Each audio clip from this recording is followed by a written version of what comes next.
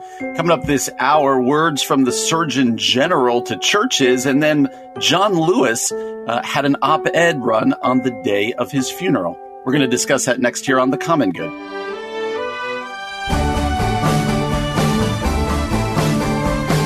Happy Friday, everybody, and welcome to The Common Good here on AM 1160, Hope for Your Life. Alongside Ian Simpkins, my name is Brian Fromm. Glad to have you joining us today.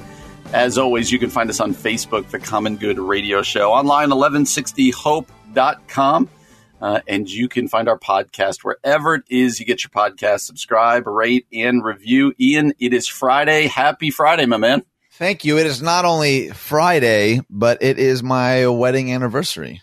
Oh, that's outstanding. How many years? I think I know this, but go ahead and tell our audience how many years. Well, it's the big 3-0, Brian. 30 years happily married, and it's been the best 30 years of my life.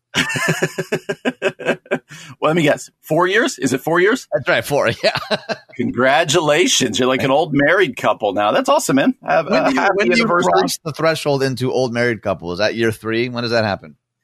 You know what? I remember 5 being a big one. Again, now that I've made it all the way to 20, I remember 5 being like, oh, now we've reached one of those anniversaries that's like, like you're supposed to do something for it. Like 5's a big deal. I think you're supposed to do something every time, Brian. I know, but 5 is like that big one. I was telling you the story yesterday that for my 10, we went all the way and celebrated. Most people go on vacations and stuff for 10. We went to Lombard. Hey, Lombard is a very nice city. We had a wonderful time. So you got big plans. I know sometimes it's hard to celebrate with little kids around, but you excited for your anniversary weekend? We are, yes. And Grandma has very graciously agreed to pull an overnighter with the boys. So we just got like an Airbnb fairly nearby so that we didn't, spend our precious time driving. But we got a whole bunch of fun activities planned. So I think it's going to be good.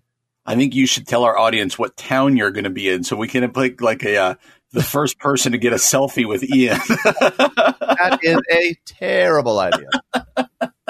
Yeah, we probably shouldn't do that. Well, happy anniversary, and more importantly, happy anniversary to your wife. And that is more important. You're right. Yep, that is good news for you guys. So I did tell you, I teased this before we started, that I found myself, I was sitting by myself. My family was sleeping in a little bit today. And so I'm the old guy. So I get up really early. I was watching ESPN this morning, and I ended up crying watching ESPN. And I had this moment of going, oh, I've reached that stage now. do tell, Brian, what made you cry? All right. It actually was really touching. So I don't know if you guys ever listened to ESPN radio, but Mike Golick has been on the morning show for the past 22 years. And this morning was his last show. Somewhat unceremoniously, ESPN's making some changes, but today was his last show. And so it was all reminiscing. He said he's done like 4,500 shows. And I was trying to do the math. Wow. It was crazy. So the last segment, right, the last 20 minutes was him and his family. So his son is on the show. He's probably 30 years old. Another son, then daughter, their spouses, all who've kind of grown up in this show, right? And his wife, who's weeping through the whole thing.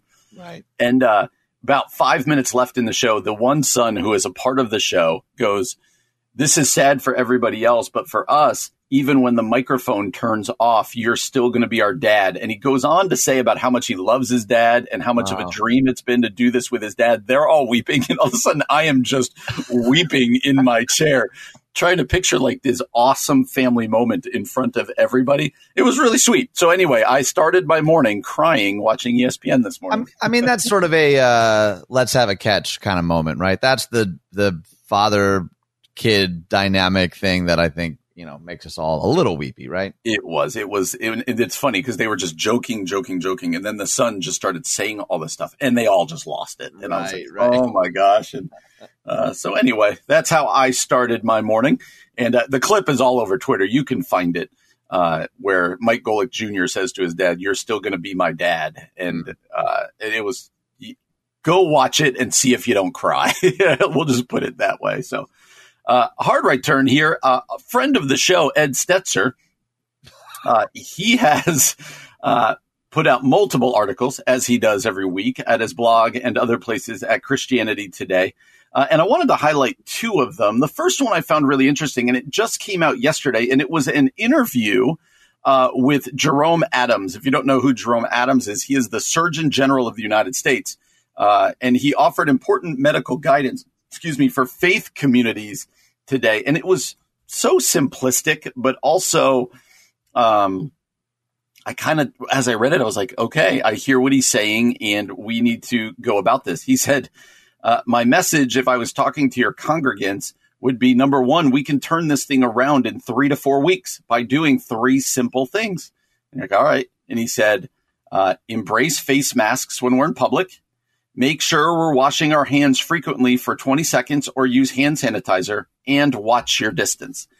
And I read those, man, and I was like, okay, that's really good. Those are simple. We can do that. And then I was like, wait, we've been talking about these for 5 months, and like we have like totally messed these up and can't do it. So I went back and forth with going, okay, this is easy. And at the same time going, yep, I know people won't do this. I don't know. Did you find those to be just, again, a reminder of really simplistic things that we could do to really turn the curve and turn this around? Yeah, I mean, you're right. It's the stuff that we've been saying for a long time now. It is amazing. When all of this began, I remember having a sense that, this is going to get politicized. Like it was, I remember feeling that really early into this whole, I didn't quite know to what degree or exactly how that would play out. Now, end of July, I think it's clear how politicized it's become. And we've even had people on the show that don't entirely agree on, everything that we've said, or even we probably disagree on certain boundaries and parameters. But we're at the point now where like, yeah, this is what we've been saying. I just wonder, will reiterating the same thing make any difference, or do we need to, choose a different tactic, or like, where do you weigh in with some of the MacArthur stuff is saying like, yeah, it has taken lives, but in terms of percentages, it's not as big a deal as maybe where, like there's all sorts of narratives going around. So I don't think it's necessarily about the simplicity of what it could look like. I think it's about a disagreement that it actually helps, or what the motives are behind the people telling me to do these things. I mean, that's where it starts to get a little messy. Absolutely. And I think you bring up a good point. We talked yesterday about Dr. Fauci saying, hey, it's going to kind of come on a rise in the Midwest, and kind of going, oh man, okay. Because it's been one thing to see, the rise in the South or the West and go, okay, but we're doing well here, and kind of saying, hey, we could be facing this coming up, and going, yeah, as you said, what are the next steps? What can we do differently? And my fear, I was talking to my brother-in-law about this while we were out of town. My fear, and I think it's a well-founded fear, is even if things get bad, I don't think that there's a large segment of our population who won't even go so far, not even shut their lives down, but even, wear masks or do this or that. And so it does become your question, what can we do? What can we do? And he did end this way, talking to pastors and churches. He said, the final thing to tell those folks, he's talking to people who are already meeting and doing this. He says, if you want to open and stay open, then you have to be the loudest advocates in the community of wearing a mask and doing the things that will lower that background transmission rate. And I thought that was a good word. The church, whether you're open or not, whether you're meeting or not, the church has an opportunity to its congregations and to the community to be advocates and to be loud advocates to what can be done to change this. And again, I'm not so Pollyanna to know that even the majority of people will do that, but I thought that was a good call from him. Well, and that's part of what's tricky, is because what you're saying that churches have an opportunity to advocate for, some church leaders saying we don't want to advocate for that. It's not a matter of like, oh, I didn't know I had an opportunity to advocate for this. They're saying, no, by advocating for that, you're advocating for the enemy or the wrong side or the wrong conclusion. That's where I think you find a lot of the disagreement. Yeah, and disagreement, and that's what becomes discouraging. So we'll have another article. Stetzer wrote an article about the Nevada Supreme Court case. Maybe we'll touch on that another time. But I thought this was good words here from the Surgeon General. Give it a read. Let us know what you think. Coming up next, in the New York Times just yesterday, on the day of his funeral, ran an op-ed from John Lewis. We're going to read that and discuss it next year on The Common Good, AM 1160, Hope for Your Life. Welcome back to The Common Good on AM 1160, Hope for Your Life. Alongside Ian Simpkins, my name is Brian Fromm. Thanks for joining us on this Friday afternoon. Hope you're having a great day. If you've been watching the news over the last couple of days, you're fully aware that Representative John Lewis passed away. And we talked about John Lewis yesterday, and just whether you agree with his politics or not doesn't matter, because this man lived a monumental life. And you may have seen 3 living ex-presidents at his funeral, all speaking yesterday, President Clinton, President Bush, and President Obama.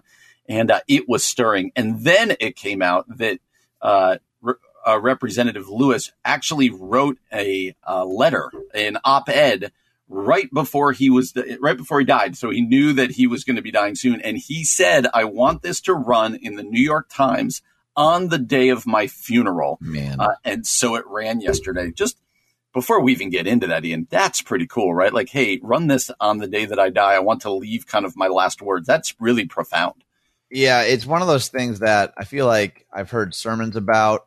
I've even heard commencement speeches like, what do you want to be said about you, on the day of your funeral? Right. But I can't think in recent memory when I saw someone do something like this, where like, hey, I've already written it out. Like you and I have conducted enough funerals in our life where people certainly have written letters to their family kind of thing. But there's something beautiful about, again, whether you disagree with him or not, or, I mean, obviously you and I don't even agree with every policy or every law, but there's something beautiful about like, here's my final words kind of to the world, and a chance for us to interact with them. I think is pretty wonderful. So rather than read it, we actually found an audio version of Morgan Freeman reading it. So It's going to be about 5 minutes long, and then we're going to reflect on that. Let's listen to this. While my time here has now come to an end, I want you to know that in the last days and hours of my life, you inspired me. You filled me with hope about the next chapter of the great American story when you used your power to make a difference in our society. Millions of people motivated simply by human compassion laid down the burdens of division. Around the country and the world, you set aside race, class, age, language, and nationality to demand respect for human dignity. That is why I had to visit Black Lives Matter Plaza in Washington, though I was admitted to the hospital the following day.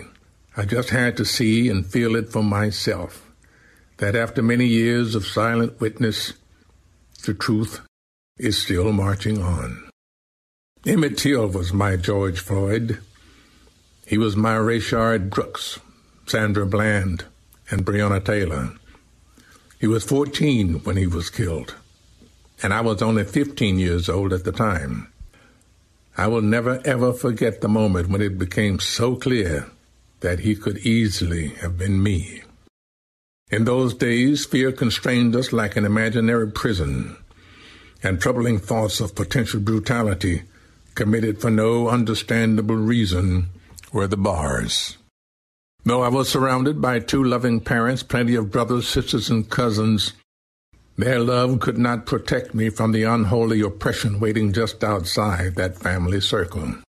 Unchecked, unrestrained violence and government-sanctioned terror had the power to turn a simple stroll to the store for some Skittles or an innocent morning jog down a lonesome country road into a nightmare. If we are to survive as one unified nation, we must discover what so readily takes root in our hearts that could rob Mother Emanuel Church in South Carolina of her brightest and best, shoot unwitting concert goers in Las Vegas, and choke to death the hopes and dreams of a gifted violinist like Elijah McClain. Like so many young people today, I was searching for a way out, or some might say a way in. And then I heard the voice of Dr. Martin Luther King Jr. on an old radio. He was talking about the philosophy and discipline of nonviolence. He said we are all complicit when we tolerate injustice. He said it is not enough to say it will get better by and by. He said each of us has a moral obligation to stand up, and speak out.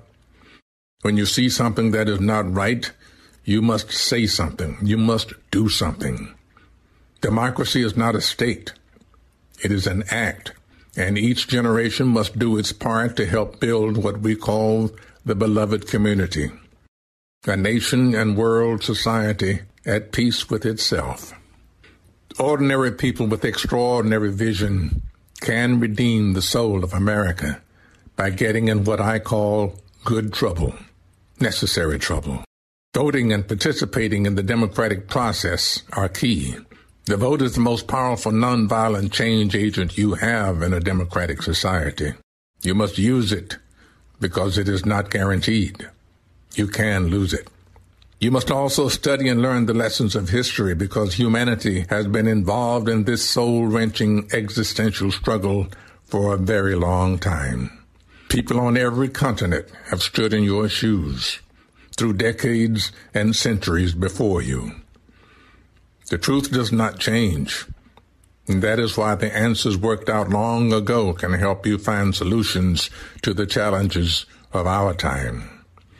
Continue to build union between movements stretching across the globe, because we must put away our willingness to profit from the exploitation of others.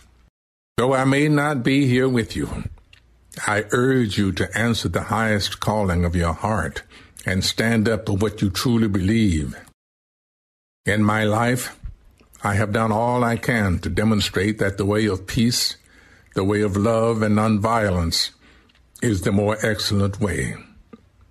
Now it is your turn to let freedom ring. When historians pick up their pens to write the story of the 21st century, let them say that it was your generation who laid down the heavy burdens of hate at last, and that peace finally triumphed over violence, aggression, and war. So I say to you, walk with the wind, brothers and sisters, and let the spirit of peace and the power of everlasting love be your guide. All right, Ian, with like the 2 minutes we have left here, pretty powerful words there from John Lewis, right? Yeah, it's kind of like, did you see the movie Get Low with Robert Duvall? No, I did not. It's a great movie, but the whole idea is he wants to throw a funeral for himself while he's still alive, and kind of see what people think of him. But this is almost kind of the opposite. But I liked this paragraph here where he said, ordinary people with extraordinary vision can redeem the soul of America by getting in what I call good trouble, necessary trouble. Voting and participating in the democratic process are key. The vote is the most powerful nonviolent change agent that you have in a democratic society. You must use it because it is not guaranteed. You can lose it. Like that. And again, a lot of people were posting this idea of good trouble, which I feel like is a real legacy kind of statement that, again, people will probably disagree with, but I think that kind of summarizes, at least in some sense, the core of what he was really about. Yeah, and I love how he ends. He says, when historians pick up their pens, let them say that it was your generation. So speaking to this next generation who laid down the heavy burdens of hate at last, and that peace finally triumphed over violence, aggression, and war. So I say to you, walk with the wind, brothers and sisters, and let the spirit of peace and power of everlasting love be your guide. Just powerful words. Congressman John Lewis, civil rights leader, congressman who died on July 17th, writing that for the New York Times. And it did leave me thinking, it's a weird thought to have, but if I were to write something after I would, to go out on the day of my funeral, not for the nation, maybe, but maybe for just my church or my family, what would that be? Yeah. What would I want to say? That's an interesting exercise, I think, to think through. Like you said, we've all heard sermons about that and other things, but actually think through. John Lewis spent time there thinking, what do I want to leave this world with? Yeah. And really penned those powerful words. So we wanted you to hear that.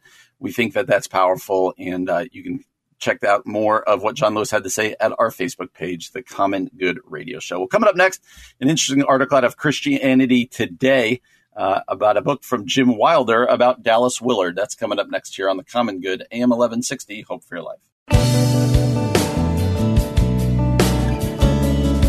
Happy Friday, everybody. Welcome back to The Common Good on AM 1160, Hope for Your Life. Alongside Ian Simpkins, my name is Brian Fromm. Glad to have you joining us. I just realized, I think all week since I've been back, I've gone with alongside Ian. I'm going to break that one in the next segment. I mean, there's no need to really, Brian, but today is National Avocado Day, so that would be a good day to try something new. Is it really? Yeah. Also, Mutts Day, Systems Administration Appreciation Day. It's a lot of pretty great days. Uncommon Instrument Day. A lot of things to celebrate today. So, unpopular opinion. I think this is an unpopular opinion. Me, don't like the avocado. In fact, I will always take it off, whatever it comes on. Are you pro avocado or no?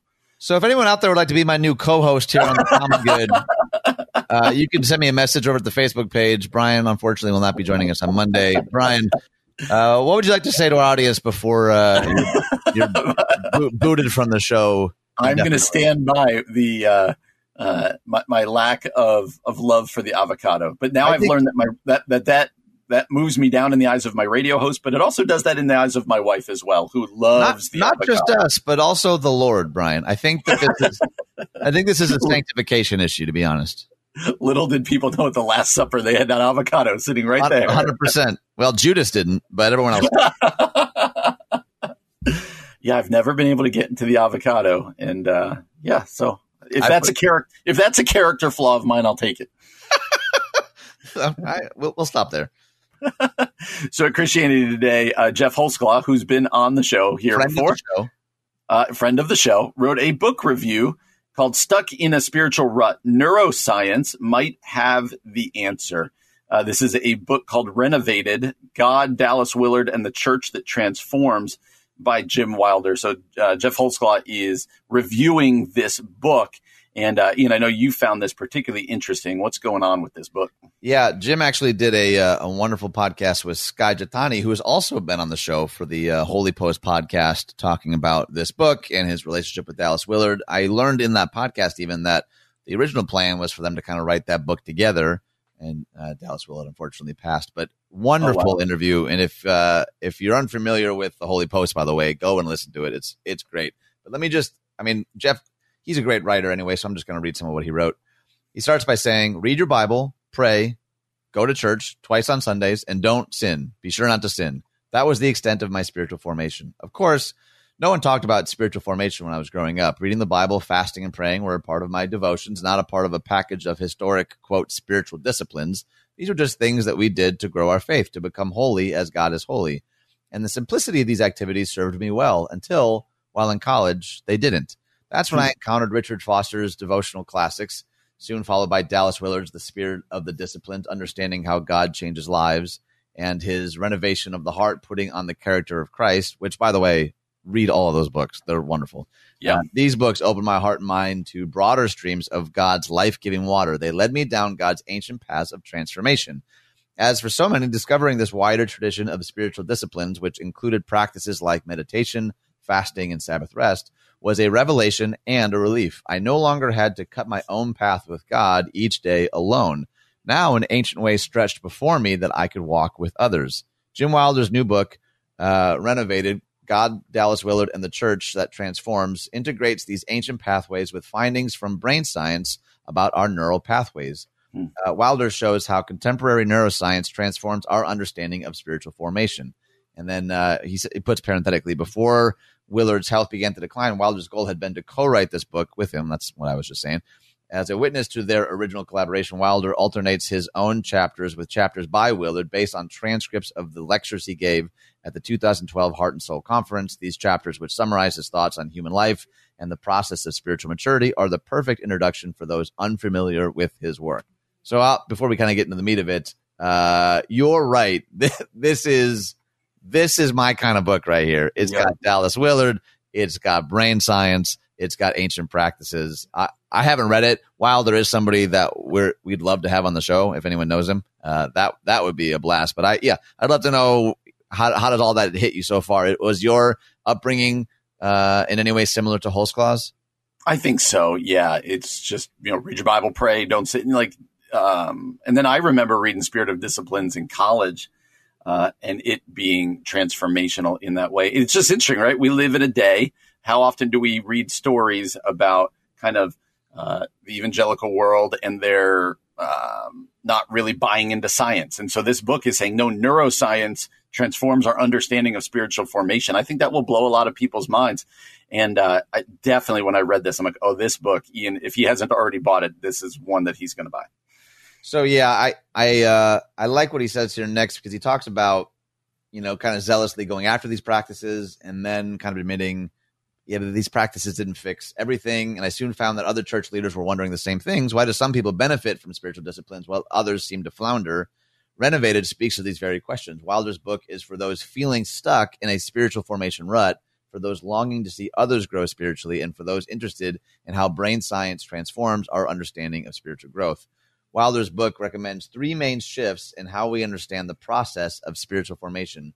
The first is a shift from thinking about God to thinking with God, which I think is brilliant. That's such an important shift. Tozer famously said that what comes into our minds when we think about God is the most important thing about us. Yet Wilder, leaning on what we know about the brain, argues that thinking about God is too slow of a mental process to actively transform our lives. He calls it a slow track mental process that can only focus on one thing at a time. Thoughts that develop on the slower track appear in our minds too late to inform actions in real time. This slow track process is great when there is time to pause and reflect, but he says a better alternative is thinking with God, which utilizes fast track mental processes that can focus on and react to multiple things at once. Here's the example that he gives.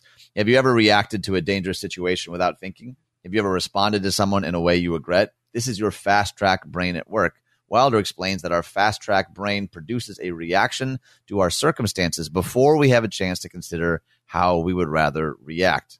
I'll pause there. Have you ever thought about spiritual formation in any of those types of categories? Not at all. And although the whole concept of with God, that's Skye Jethani's first book, right? That's right. And it's called With. It's brilliant. It's a wonderful book. We're giving you people lots of books to pick up right now. That's one of them that I would. But no, this is not the way I tend to think about things. And that's why I love to read articles like this. It's like, okay, this makes some sense, even if I haven't thought about it this way. And he talks a little bit too about how thinking these like fast, it's how teams work together to accomplish a goal. It's a lot of that like muscle memory type things. He says the difference between thinking about God and thinking with God is more than just the difference between practice time and game time. We might be tempted to assume that a shift toward thinking with God would focus on our actions more than our thoughts. And in a certain sense, programs of spiritual formation do tend to emphasize our practices more than our underlying beliefs. But even spiritual practice only gets us part of the way towards spiritual maturity, because true spiritual maturity transformation requires a change in our fast track brain. And changing our fast track brain is connected to growing our relational skills and capacities. Again, I think it's a much longer article that we won't have time to get into, but I wonder if there are people that would find this controversial, that we tend to think of like our spiritual lives as disconnected from our brain or our body, to be honest. And like even when we had Justin Gill on earlier in the week, he was talking a lot about the integration of body into spiritual formation is one of the things that's really necessary, but lacks a lot of attention, at least in the West. And I mean, all that to say, I'm really, really excited for this book. And did I mention that I'd love to have Jim on the show? Because I think that'd be great. That'd be fascinating. I mean, the article ends by talking about a third shift in a form of discipleship rooted in is from a form of discipleship rooted in me to one rooted in we. And we could talk about that all day. But that community, I think this looks like a great book. We'd encourage you to go pick it up. You can read the whole review at our Facebook page, The Common Good Radio Show. Coming up next, an interesting study that Fox News put that claims that the United States is second to last in raising a family. We're going to talk about that study next year on The Common Good, AM 1160. Hope for your life.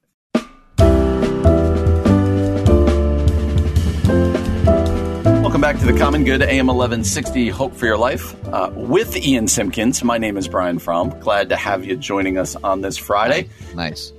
Thank you. As a reminder, find us on Facebook at The Common Good Radio Show, online 1160hope.com. You can get our podcast wherever you get your podcast. Subscribe, rate, and review. And we would love for you to send us some messages, because Ian and I are having some relational issues right now over the avocado. And so my hatred of the avocado and his love. So this may be our last date together, but if we are, we're going to go out with a bang. So. Yeah, I wouldn't say maybe. I think it's definitely. it's It's also this one is another deal breaker, Brian. It's also National Raspberry Cake Day. How do you feel about the raspberry? I love the raspberry. Okay, and totally redeemed yourself. We're back together. In fact, when we were on vacation and we went and got ice cream, if black raspberry ice cream is on the menu every time, I will get it every time. Delicious. Yep. All right, so we're back in. We're good. Tread lightly. Tread lightly, because before that I ruined your anniversary weekend. I mean, that was it right there. You're just going to stare at the avocado at the restaurant. So we teased this before at Fox News. It says this: United States ranks second to last for raising a family. The Raising a Family Index is comprised of 30 critical statistics. Let me read this, and then I'm curious if you think it's true, because obviously people can put out statistics and do surveys, and you can end up just going, I'm not sure that I agree with where you end up on here. So let me read this. The United States has been ranked among the worst countries in several categories that make up the Raising a Family Index created by research travel site Asher and Lyric, which based its study on 6 criteria.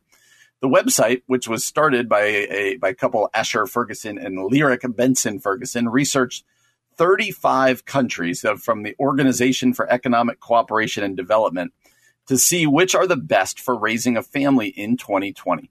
The definitive Raising a Family Index is comprised of 30 critical statistics from trusted international sources. Each country is given a score based on these stats across 6 categories: safety, happiness, cost, health, education, and time.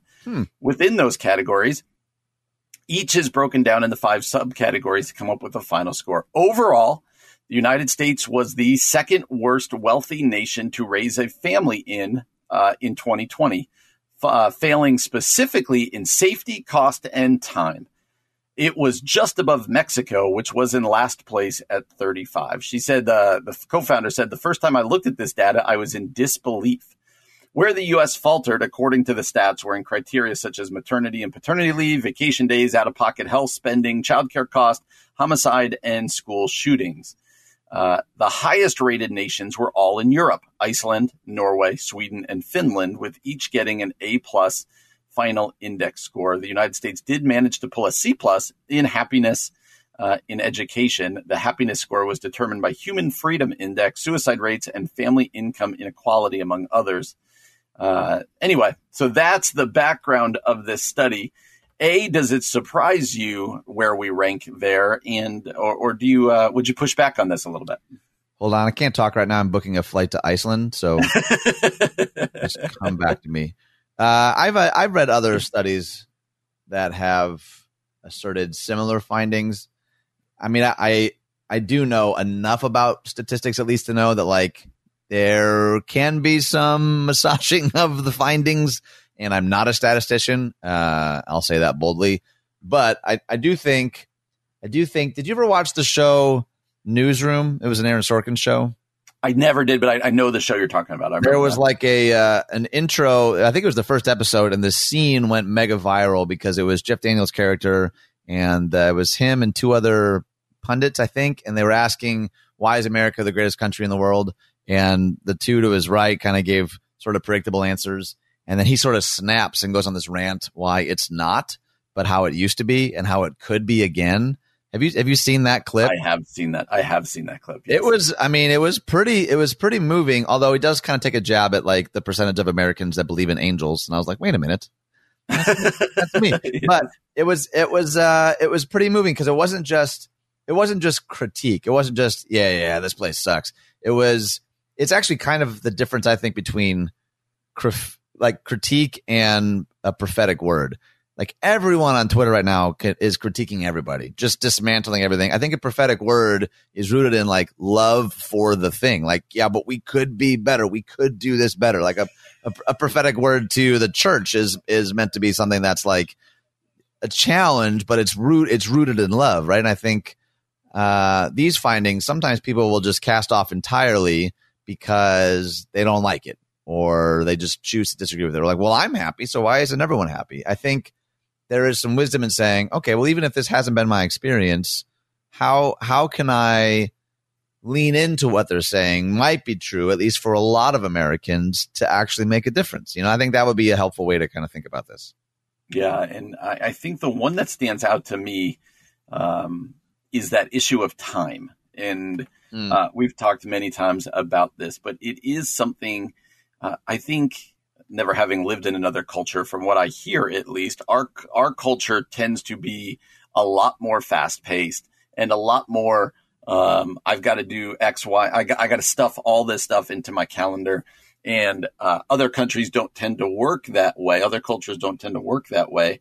And that makes it hard as somebody who's raising 3 kids right now. Yeah. Because then their schedules get equally as busy as they get older. It's again, remember when the pandemic started, it was one of those things like, well, we hate that we're in a pandemic.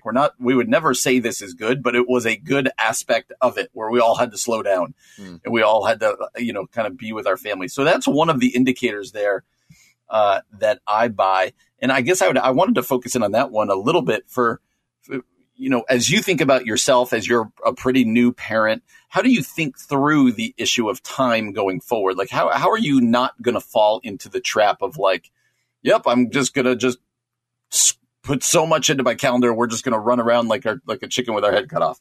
Yeah, I have a couple of responses. One, I remember a tweet that I said that I can't believe I found it while you were talking. This kind of struck me with what you were saying. Laura Truman said, I wonder if Martha was so angry at Mary because she wanted to sit at Jesus' feet too, but hadn't given herself permission to be still. Sometimes we're mad at folks living the life we wish we were brave enough to live. We frame it as a moral issue, but really we're just so sad. That resonated with me because sometimes, when people are taking appropriate amounts of vacation or they're actually guarding their weekends, there is sometimes, unfortunately, in me, and I really don't like this part of me, that wants to like, oh man, look at them taking vacation. How dare they? I hear myself and I'm like, that's healthy. You should be taking a vacation, Ian. You should be guarding your weekends better. You should be closing the laptop. You should be taking Sabbath. These are not only things that you believe, but things that you've preached about and written about. So like for me, that's convicting as a single person. It's additionally convicting when I start to see my kids not only affected by my own kind of insatiable pace, but I'm sure once they get, to like your kid's age and I see them even begin to like embody some of it, that's going to be a whole other level of conviction. And it's not just, it begins for me as a theological conviction, but I think actually seeing it in practice and played out, like affecting my family and our rhythms and health. I'm really, really hopeful that will further motivate me to make hard decisions, to guard Sabbath, to close the laptop, to some of those simple things. I think are really where it starts. Yeah, for me, I think whether you have kids or not, you can understand this. But for me, especially as a dad, the struggle becomes that the things that take up a lot of my time are rarely bad things. It's good things. Yeah. And it becomes, what are the good things that we as a family have to say no to, that I as a pastor have to say no to? What are the good things that by saying no to them, I'm going to free up the better thing of being able to spend time with my family and connect, and they're going to be home. And that's where it gets difficult for me. If it was all bad things and we just got to get them out of our lives, we could do that. Right. It's this concept of like, hey, the good things are still robbing you of what's best. And that's really hard. So we'd love to know your thoughts on this article. It's up at our Facebook page, The Common Good Radio Show. Well, the first hour's in the book. One more to go for the week. For Ian Simpkins, I'm Brian Fromm. You're listening to The Common Good, AM 1160. Hope for your life.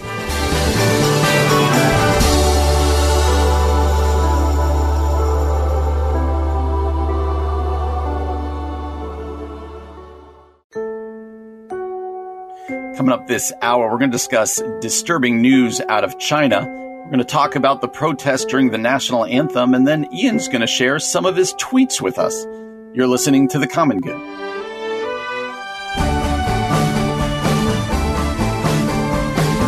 Welcome back to The Common Good here on AM 1160, Hope for Your Life. Alongside Ian Simpkins, my name is Brian Fromm. Thanks for spending some of your Friday with us, or whatever day you're listening to the podcast. We're glad that you're taking the time to be with us. Find our podcast wherever you get your podcast. We just ask that you subscribe, rate, and review.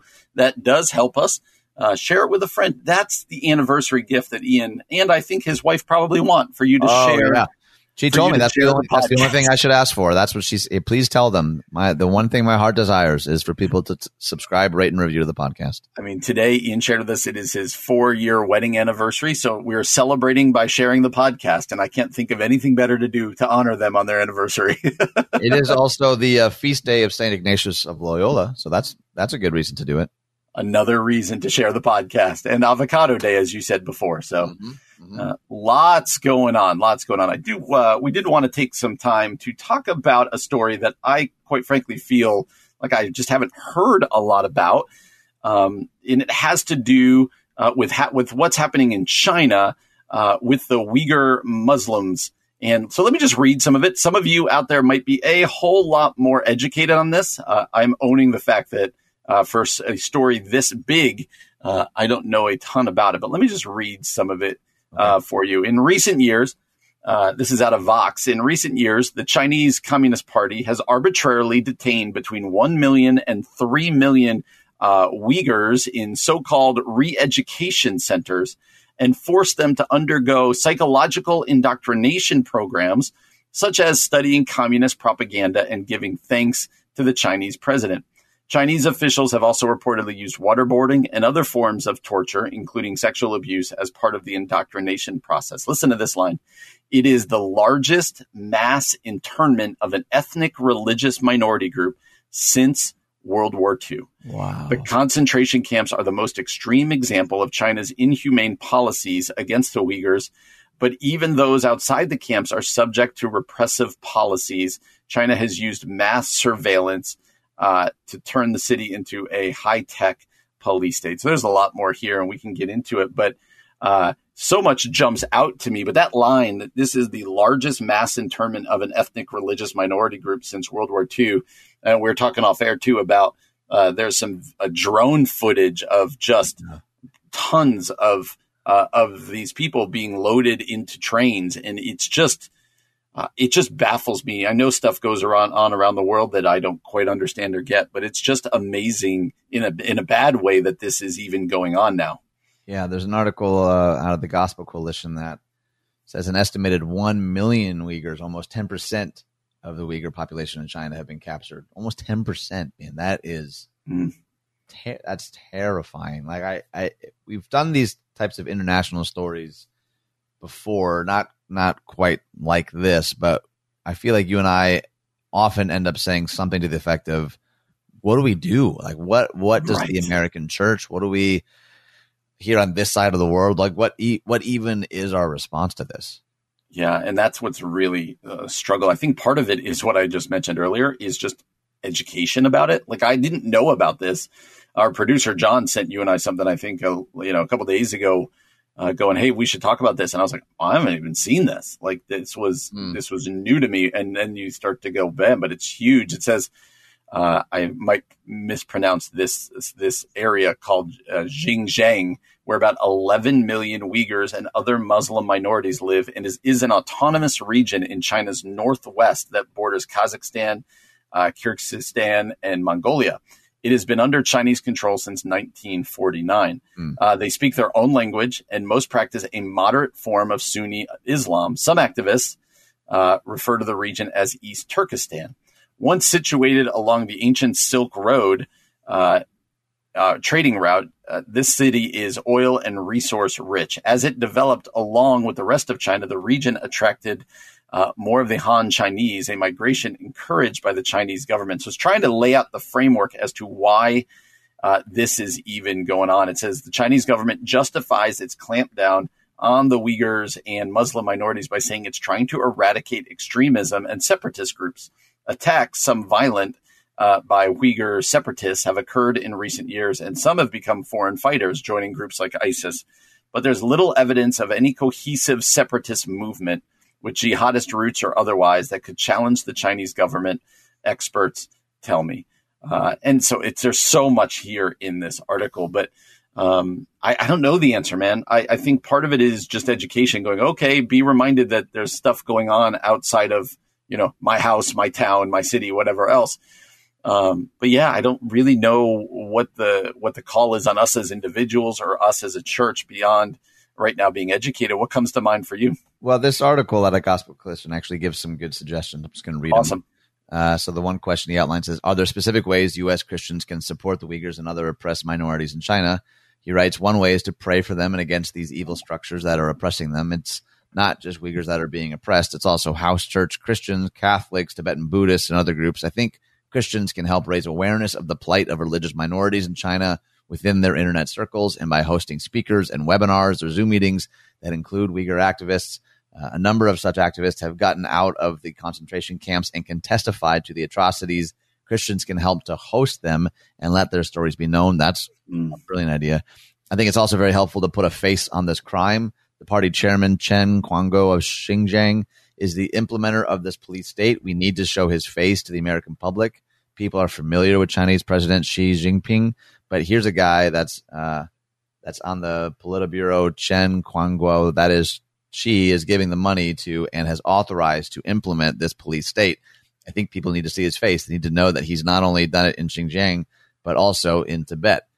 He goes on to say there are a number of treaties that need to be strengthened. We've got an International Religious Freedom Alliance that has 29 nations in it. It just got started this year, But I think these are the sort of places where we can start to push these issues. We just have to get like-minded countries to join the cause. The other thing we need is more religious freedom roundtables.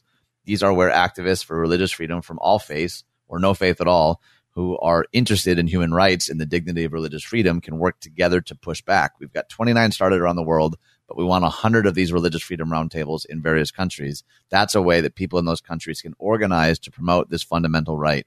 It's not about a common theology because people don't agree on theology. It's about a common human right, the dignity of a person to pick their own faith orientation. It would be really helpful to get more of these roundtables going. So there's a bunch more to that article, but that's up on our Facebook page, and I'd highly recommend you check it out because, again, if you're like Brian was saying, if you had no idea about any of this, this is a really great place to start, but it is just a start. I think there's a lot that we can do with our various platforms or our networks or our churches or our companies.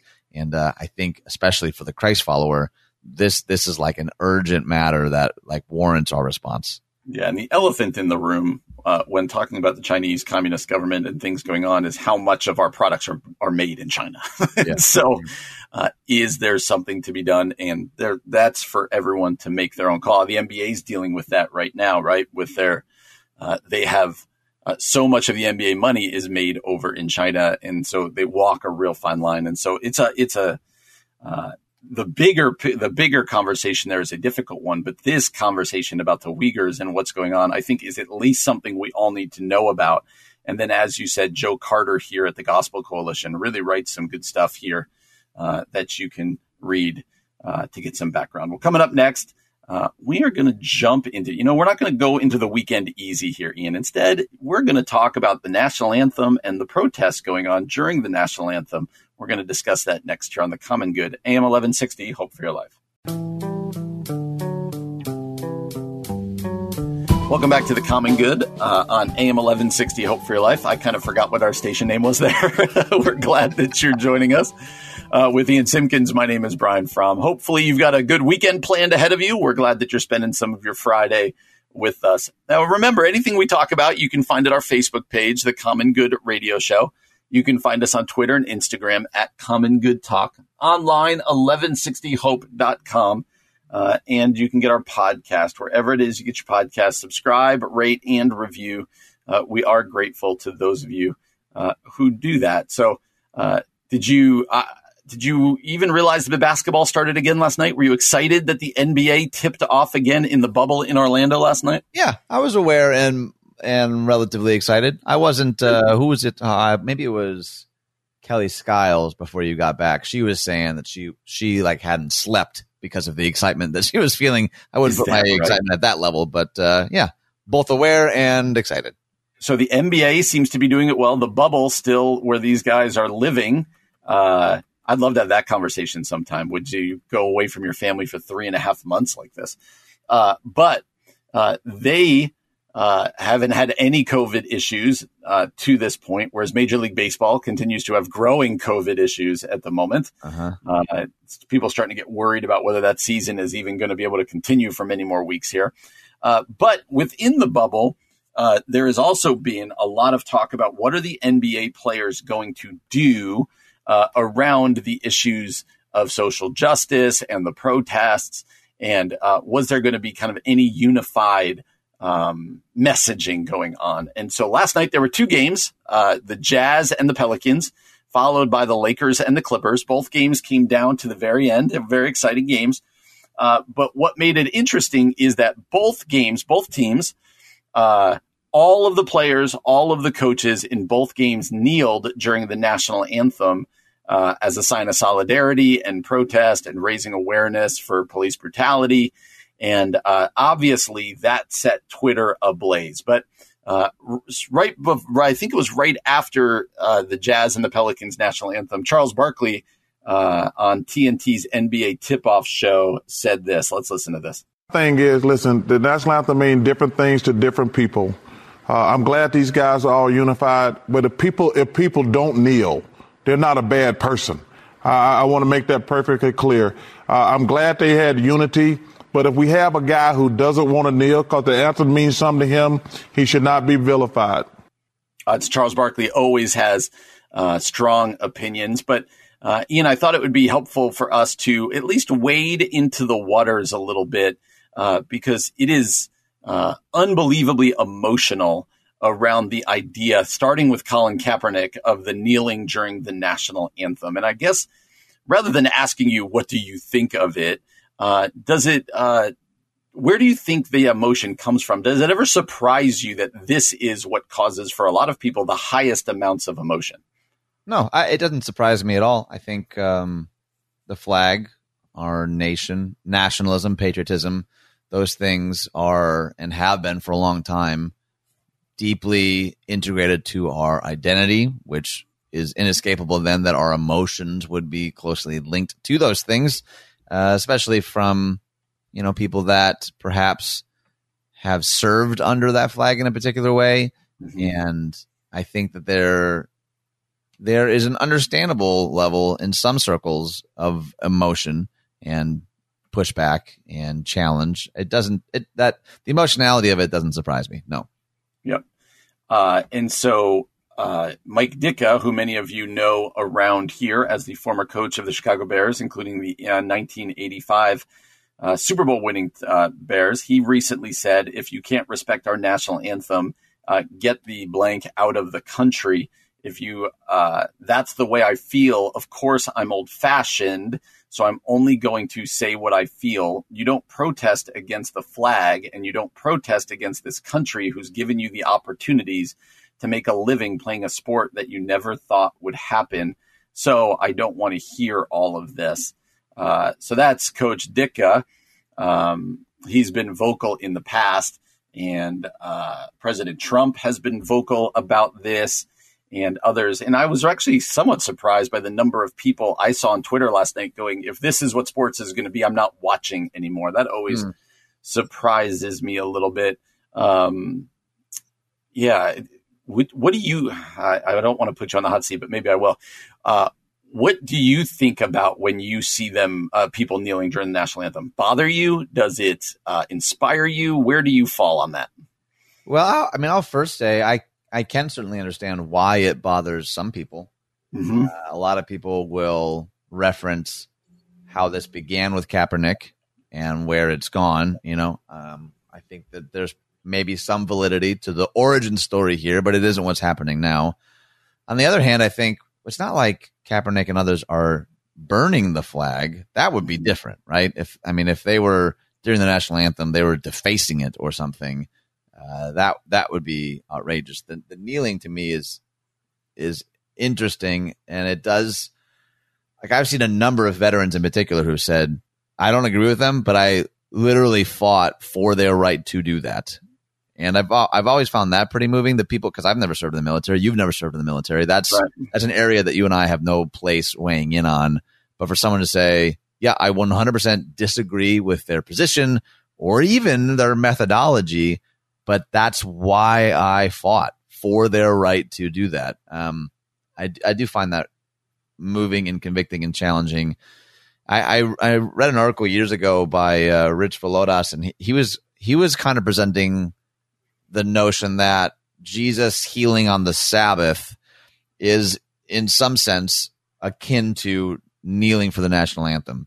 He was talking about how Jesus could have healed on a Tuesday. He could have healed on any of those days, but he chose specifically to do it on the Sabbath as a form of protest, because he knew that was sort of like a sacred cow in this particular context. And he made an interesting case, and he wrote this. He said, perhaps that's a good framework to see the protest of the flag. There might be no higher symbol of value in the collective consciousness of Americans, yet there's something under the flag that needs to be perpetually addressed, namely the failure to live up to the ideals the flag represents. Jesus didn't get rid of the Sabbath.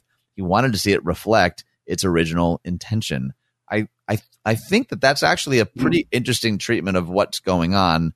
I do find it interesting that, you kind of juxtapose Barkley with Ditka, and again, the internet's the internet, so who's even surprised anymore? But this is the kind of article that I imagine that people even on Facebook will be diametrically opposed on, but I would love for us to have some kind of civil discourse around it, because I think it's a really necessary conversation. Yeah, a couple of things stand out to me. One is, and I think you said it well, whenever there's a protest going on, we can run to how the mechanisms of the protest rather than going, what exactly is prompting this protest? Right. Like, let's try to dig deeper. Because, right, Kaepernick originally kneeled for a purpose, right? And if you might remember the story, he actually went to an ex-Army Ranger, I believe Nate Boyer was his name. Nate Boyer is the one who said, hey, the most respectful protest you can do is to kneel during the national anthem. Don't sit, don't do this, do that. Right. Which is interesting. But then that's kind of the reaction that it got to be. But I do think, as you said, there's an opportunity to go, what's behind this? Let's listen. Let's have the conversation, whether I would protest in that way or not. I think that's helpful. And I do think I was having this conversation with somebody recently. I think one of my family members on vacation. It is interesting that in sports, we still sing the national anthem. You know what I mean? Like, Oh, yeah. The origins of why we do that are actually really interesting. I mean, you don't do that at a musical or a play. Nope. You don't do that in anywhere else, at a concert. You don't do that anywhere else where we gather before a movie or whatever else. And so I do think that's an interesting to even say, maybe it's time that we don't do that at games and we move this conversation somewhere else. I think is an interesting thought and an interesting conversation that, quite frankly, gets some people really angry when you tell them that. and I think it is interesting too that any sort of critique of the United States is seen as either like total ungratefulness or an act of betrayal. And people are like, well, I thought we loved this country. And I'm like, yeah, like relationships that I love, like we still point out the parts of us that aren't healthy or the parts of us that aren't whole. Like that's actually maybe arguably a loving thing to do to the people and the infrastructures that we love, is the willingness to say, yeah, but this part isn't quite right yet. You know what I mean? Like that, I don't see that as counter love at all. That's right. That's right. I think that's a good word to leave on. Let's, we constantly want to be better. And so keep having those conversations. Well, I'm sure this will get some traction on our Facebook page, The Common Good Radio Show. You can find these articles and other things there at The Common Good Radio Show. Well, coming up next, 8 reasons we must confront others in their sin. This will be a happy one. Let's talk about that next here on The Common Good, AM 1160, Hope for Your Life. Welcome back to The Common Good, AM 1160, Hope for Your Life, alongside Ian Simpkins. My name is Brian Fromm. Thanks for being with us this Friday. Hope you have big plans for the weekend. And we look forward to you joining us again on Monday. Before we get to the weekend, wanted to look at this blog written by Chuck Lawless. What a great last name. Lawless. It's like a super. Chuck Lawless says he writes about evangelism, leadership, missiology, church health. So across the board. But Chuck at his blog wrote about a blog entitled 8 Reasons We Must Confront Others in Their Sin. 8 reasons we must confront others in their sin. And he goes on to say, confronting brothers and sisters in their sin is never an easy task, but it's necessary. Here's why. Before we get into the reasons, Ian, what do you think of even his premise that we must get better at confronting brothers and sisters in their sin? Well, I feel like I need to confront you then for your disdain of avocados. I feel like not sin. That is disagree. It's sinful of the highest order. Yeah, I'll be interested. I haven't read it yet. I'm going to kind of experience it with all of you. It is the kind of blog where you wonder, like, I wonder what was motivating this particular set of 8 for him. Like, is it a response to something? I think that this is, I was just talking with a friend about this. A mentor of mine in college would often talk about when you're looking for like your core, like your inner circle, find people who love you, who aren't cowards. Because if they love you, but are cowards, they'll just like keep telling you the flowery thing. Like they won't tell you have spinach in your teeth, right? He says there are plenty of people that aren't cowards that'll like confront you. But if you don't know that they love you, you won't be able to receive it. You need to have both. And that always kind of resonated with me. Like, yeah, I know that I need that. To people that confront and say, hey, you have a blind spot here, man, or you've been heading down a path. So I've certainly been the recipient of people who have confronted me, even preemptively, like, hey, you're not erring yet, but you keep down this trajectory, you're going to be in real trouble. And so I at least personally, I've been very, very grateful for people who both love me and aren't cowards, who are able to speak hard truths to me. But I'd be curious to know, what do you think? What do you think of this Chuck Lawless blog? I think in concept, I agree with them. I wonder if this will go pretty aggressive. So that's what there's a speaking the truth in love that is very important, but I don't know Chuck Lawless, so maybe he is not going to go hard on this one, but we shall see. Let's go with number 1. Here we go. This again is 8 reasons that we need to confront others in their sin. Number 1, the Bible demands it. Oh. We are to push one another toward holiness, Hebrews chapter 10. When sin gets in the way, we need to lovingly confront others, believing God will bring them to repentance and restoration. You said you're going to experience this one as we go. So tell me about your experience with the Bible demands it. We are to push one another toward holiness is maybe a stretch for that Hebrews 10 passage, to be honest. He gives a bunch of other references, and you can check all these on the Facebook page. I think it's interesting because I've certainly been pushed in some ways that have been very, very helpful and very, very unhelpful. Interesting. The other thing that I remember using this in a sermon years ago, I said something like, when confronting someone, do you come with a hatchet or a scalp? They both cut, but only one cuts to heal. Like confronting people or being confronted is always going to sting, but are you coming at it with an axe or a scalpel? And I think the motivation is a big factor there, but I don't know that we actually can push people toward holiness. I'm not actually sure that's possible or what sanctification is even about, to be honest. Okay. Number 2, it's unloving not to do it. Brothers and sisters living in sin are inviting the discipline of God. If we choose to leave others in their sin, we invite God's judgment on our friend and on us because we've ignored our responsibility. That's unloving toward our friend and not so smart on our part. It's unloving not to do it. Go for it. What's your thoughts? Okay. I think I probably mostly agree with this one. I think I've told the story before of years ago, a guy was in my office and he was kind of admitting he had just a laundry list of like really destructive addictions. And then after he had confessed all those things, he said, but hey, don't judge me, man. Just love me for me. And I was like, you're assuming that the most loving thing I can do right now is to just let you continue to destroy your life. I think the most loving thing actually is to confront these toxic patterns because you're about to lose your job and your family and your, you know what I mean? Like sometimes we assume like the loving thing is to just not say anything and keep the peace. It's sort of like the difference between a peacemaker and a peacekeeper, you know? And I think, again, depending on the motivation and the relationship, I could certainly see where he's coming from with this one. Yep. Number 3, some people really want to overcome their sin. Sin destructively eats at the soul, even when it leads to temporary pleasure. The conviction it brings consumes us during the day and keeps us awake at night. When loving confrontation encourages a brother or sister to bring sin out of the darkness, however, the response is often profound relief. Some people really want to overcome their sin. That seems like a good one, right? I would argue probably more than some. I think people maybe wouldn't have the language or category of sin, but I think like deep down, most of us are cognizant of behaviors or actions, or things that we've done or have been done to us that are toxic. Like don't want that, you know, in our lives anymore. I think it would, in my experience, it'd be more than just some. Okay. Number 4, it is a first step towards restoration. Brothers and sisters cannot be restored apart from repentance, and repentance doesn't happen apart from confession and brokenness.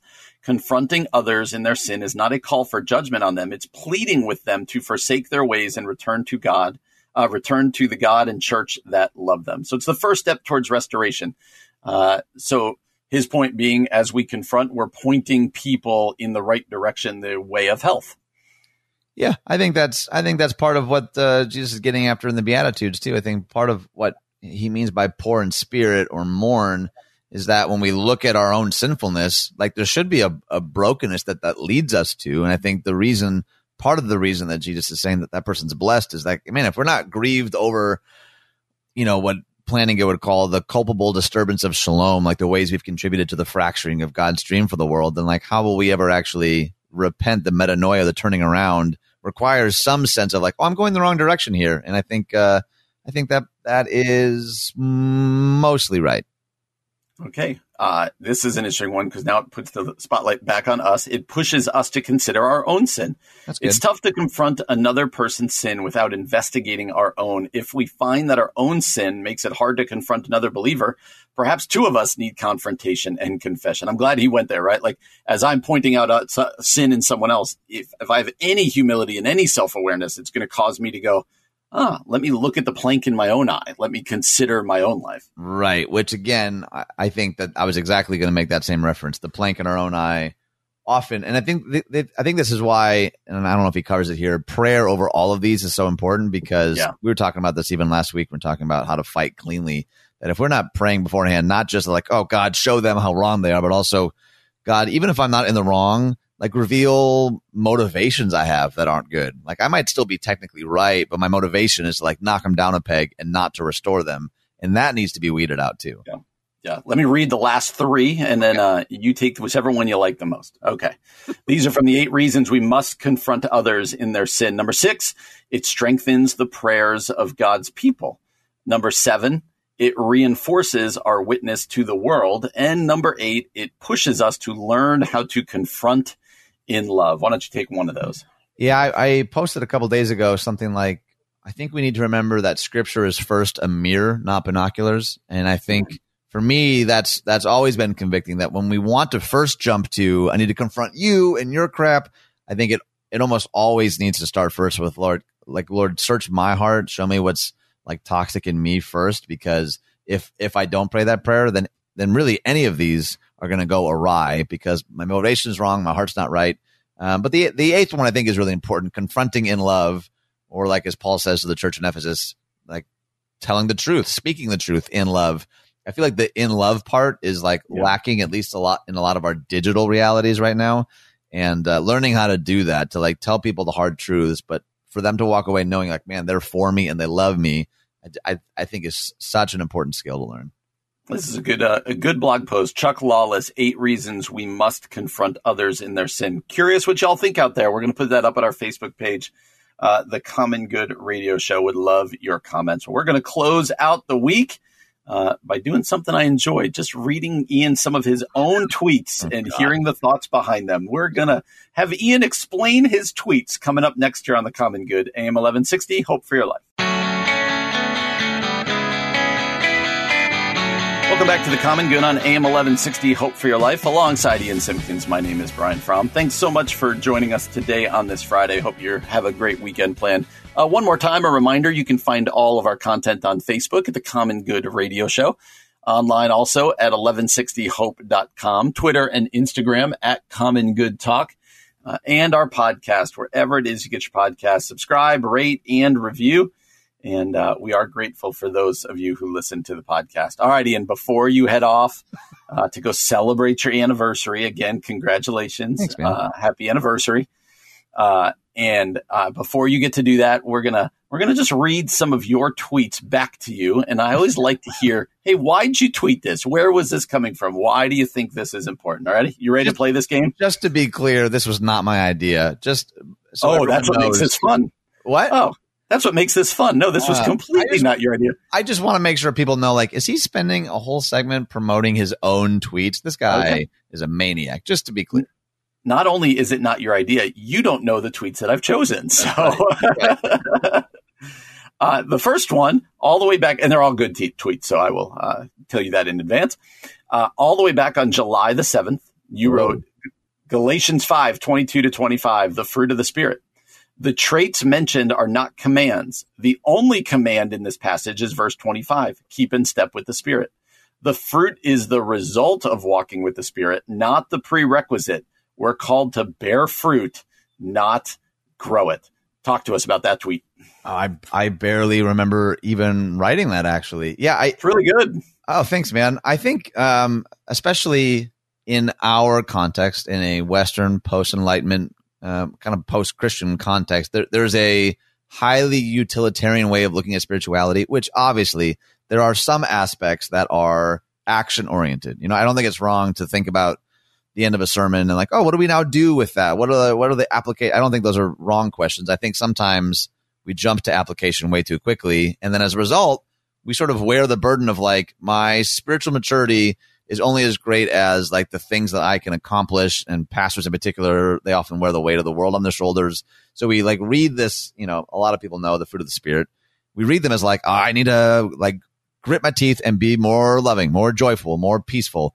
When I don't actually think that's the goal. I think when we make the fruit the goal rather than walking in step with the Spirit, we miss the picture altogether. It's like the goal isn't even to become a better prayer. The goal is closeness with Jesus, to grow in closeness with Jesus. And when that happens, these things are the outpouring. And I think, the difference between bearing fruit and growing fruit for me is enormous. Like the responsibility, and you can, grow my church or grow this platform or whatever it is. Again, those aren't evil things, but I feel like when we take John's word seriously, when he says, no, you need to abide in the vine. And when you're actually abiding in, like steeped in, resting in, that's when this fruit really begins to grow. And so if the command in those few short verses isn't work really hard to grow these fruits, it's no, walk in step with the Spirit. Yeah. When you do that, you'll begin to see these things in your life. I just think that's a really important distinction.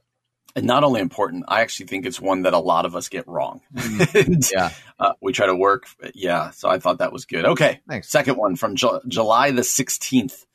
Hashtag quarantine life. You wrote, Shakespeare most likely wrote King Lear, Macbeth, and Antony and Cleopatra during a plague-inspired quarantine between 1605 and 1606.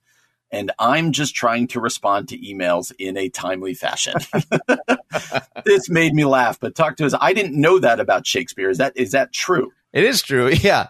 I mean, it's again, that's why I put most likely. There's some dispute, but it seems like most people with a fair amount of confidence agree that that's probably the window of time that those things were written, which is super convicting. You and I definitely talked about it on the show a number of times where like a lot of people, especially when all of this hit in March, they went to like full, like we're going to climb that mountain mode. I'm going to get the best body of my life. I'm going to learn 6 languages. I'm going to make $1 million.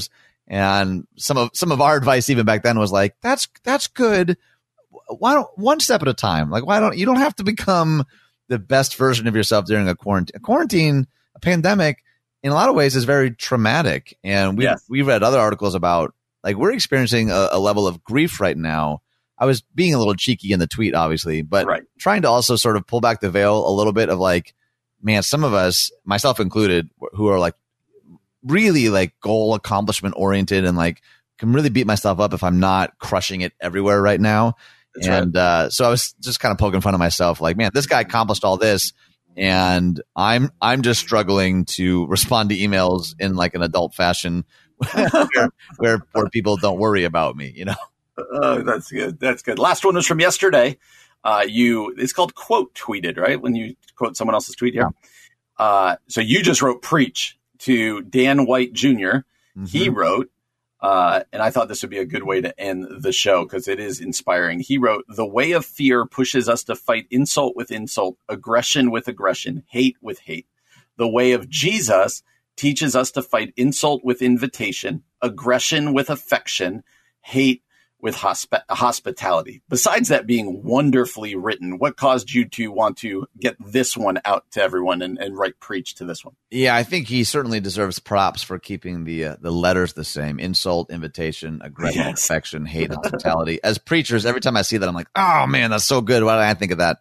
Which I kind of felt that way about this tweet too. Dan White Jr. is another one of those guys that I would love to get on the show because he's got a great book, but his social media presence is also wonderful. And part of what, and we were talking even a little bit yesterday about if you have Jesus in your profile, be mindful of how you behave online.